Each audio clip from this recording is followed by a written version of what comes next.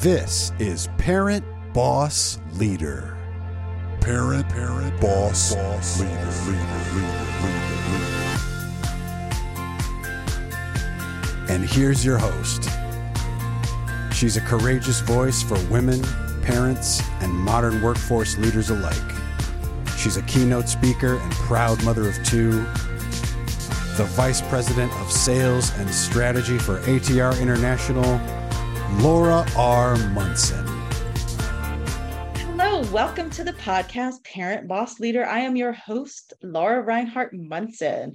Like and subscribe if you like what you hear today. I have a very amazing guest, Julie Hurley, Senior Change Management Consultant at Duke Energy Corporation. Julie, thanks for being on the show. Of course. Hey, Laura. Great to chat with you this afternoon. Thanks for having me. Absolutely. So we're going to talk a little bit about Julie's background in change management, what she does in her role. We're going to talk about change in general, because there is so much change constantly in the US. And you've had some awesome tidbits about that, and even share about your passion in an organization helping other women as well. So that sounds awesome. Yeah, let's dive right in. Tell us a little bit about your background, Julie. Well, Laura, one thing I just have to say, it's so nice to chat with you and spend time with you virtually. But one thing I noticed, I love your quote sitting behind you in your home office. And I'm such a quote gal. I love affirmation, positive affirmations. And I just have to share in my home office. So I sit in Charlotte, North Carolina. So we are all the way on the other side of the country from each other, but just had to share in my home office. I have a little quote given to my mom about a decade ago saying, if you work really hard and are kind, amazing things will happen. So I love that reflected on your end as well. Isn't that true? And I'm glad you said it for any folks who are just listening in and not seeing us. Work hard, be kind. Really, that message, it is true, right? Like why else are we here on this earth if we're not kind to each other, even in our roles, moving, even in times of stress? So I love your mom for giving you that too. She's fantastic. And I totally agree. Like attracts like, even in our personal relationships. I know we're about to dive in our corporate environments, but just being good people, wanting the best for each other, being kind and practicing humility. It's just so transferable. Absolutely. So Julie, let's jump into your career side and your career background. And I love that you went to Penn State as well. We're mutual alumni from Penn State. We are.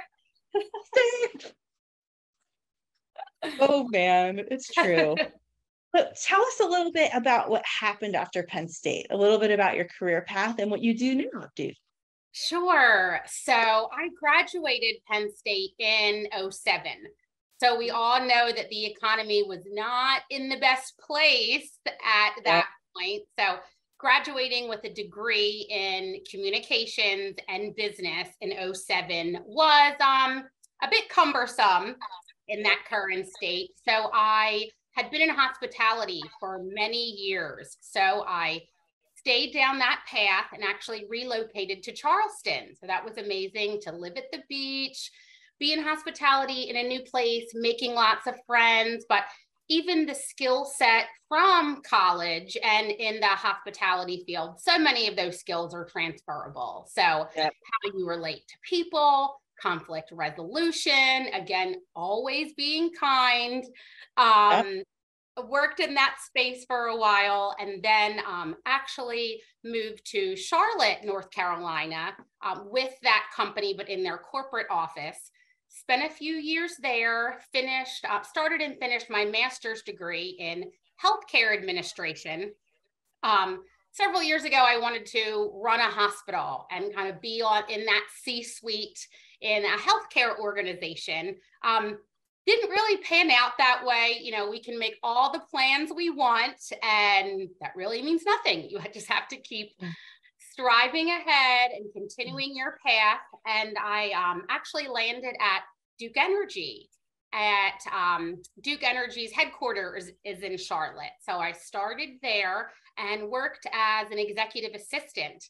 And since then, I've been kind of moving up that corporate ladder in different departments, supporting different organizations, networking, learning, growing. I've been on the career path there for the last 7 years. And for about the last 2.5 years, I've been in change management with Duke Energy.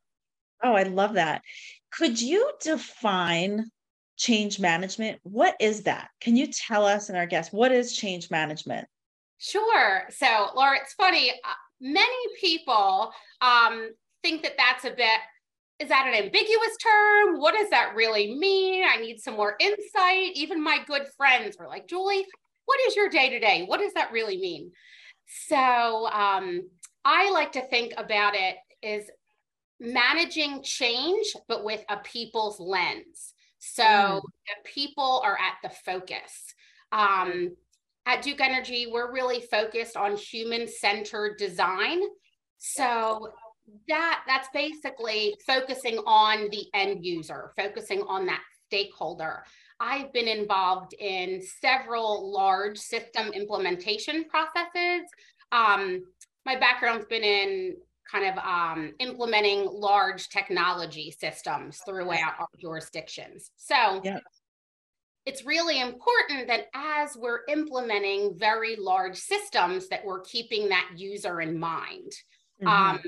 Oftentimes change is really centered around the return on investment, the bottom line, the financial piece. And albeit that is very important, but my team, we take that end user along for the journey during that team. So we really want to create an awareness for that stakeholder, what's happening, the why, the what's in it for me.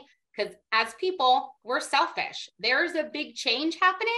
We think, how is this going to impact my job? What does this mean for me? Is there going to be a layoff on the other side of that? Like, we really have to inform and engage them and get their buy-in, if you will, to take them along that journey and then set them up for success with the education. These are the tools that you need. Make sure that they have the ability and the knowledge to understand that change and how that's impacting them. And then after the go live date of the implementation, also being there on the other end as far as being there for support and as a resource. So our stakeholders know, just because we went live, when you have questions or you need additional help and support, we're still here on the other end. So Laura, it's a full trajectory of support for our end users. Thank you for defining that. You really gave a good overview. And in a way, it's funny. You said change management. It is what it is, managing through the change, but really focusing on the people in it. And I think it says a lot about Duke as well, even having a whole change management team, because people drive business, people and their feelings, their emotions, and working through that in a respectful way is so important. So thank you for kind of sharing a bit about what you do.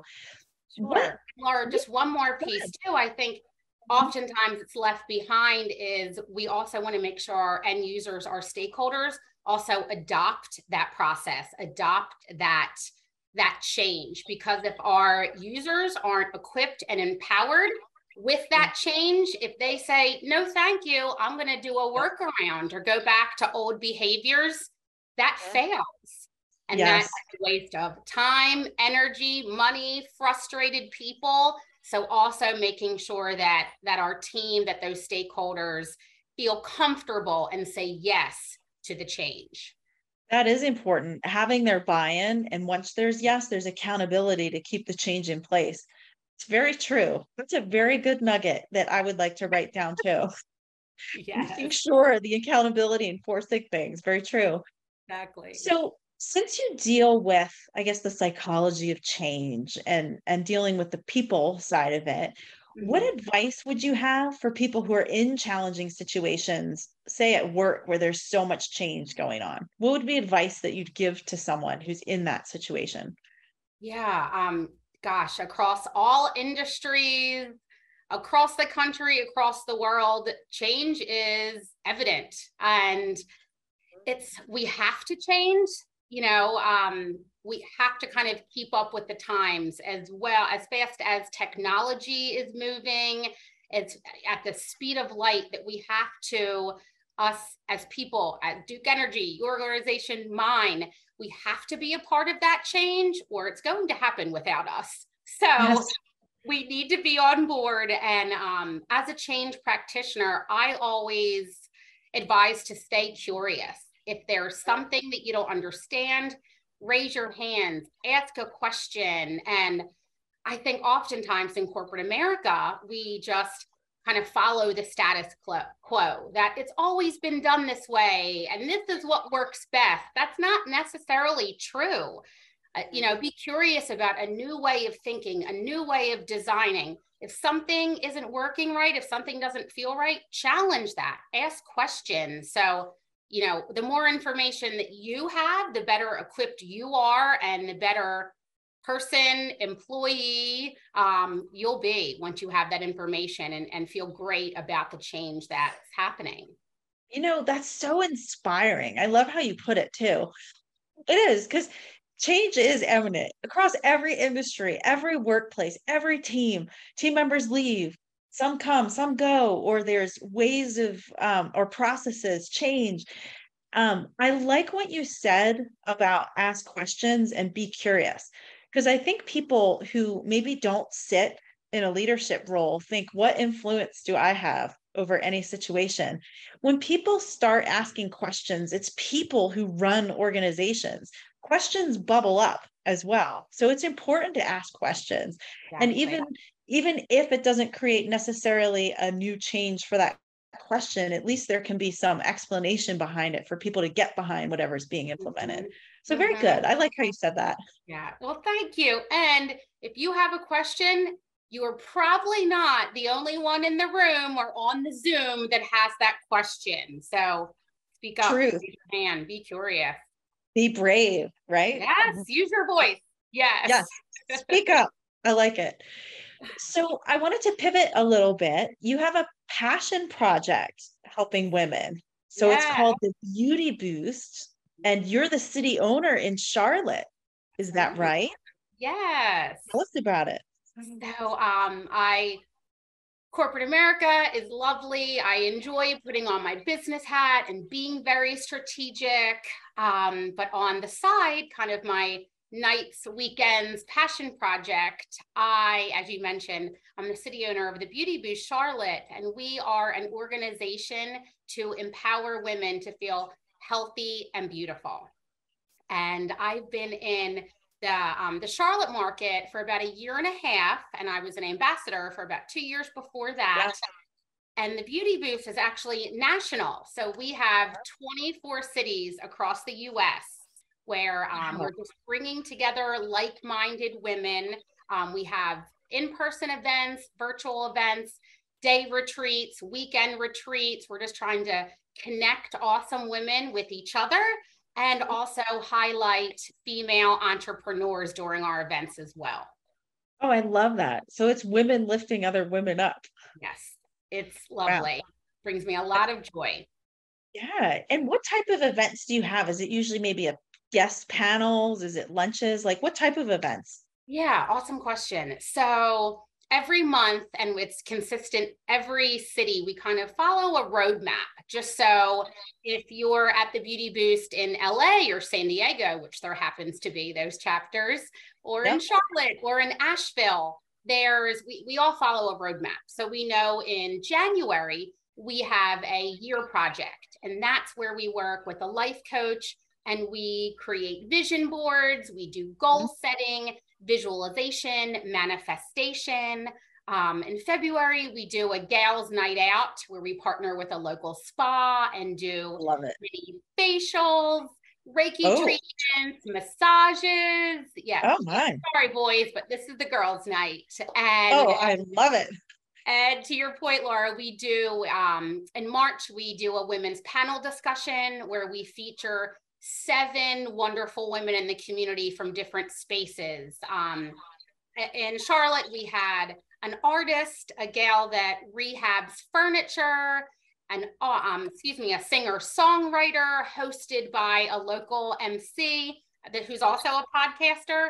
So I personally, that's one of my favorite events because I love hearing from other women and their best practices and the barriers that they overcame to become who they currently are. So I just love sharing stories and learning. And so that's one theme. And we do fitness events and styling sessions. And it's a myriad of themes because just like women, we're not one size fits all. So we really have something for everyone. Amazing. So people listening, if they're interested in this, what's the best way for people to find information or to connect with you? What would you recommend? Well, I love that. Thank you. So you can find us on thebeautyboost.net. And we're currently in 24 cities and looking to expand and looking to reach other gals. So if you're interested in possibly opening a city, I'd love to chat with you. I'll connect you with our founder. We want more exposure and to grow and to impact as many women as possible. So please find us. Yes. And I'll post that when our podcast goes live. I'll make sure that we have that up on the website as well. So, Julie, thank you so much for being a guest today. I know you're very busy in your role, even spending time. And I think it's such a relevant topic. There's so much change at all times, but you gave very good advice. Be curious, speak up. And I also loved your sign in the background, being kind, working hard, being kind. It was great to have you.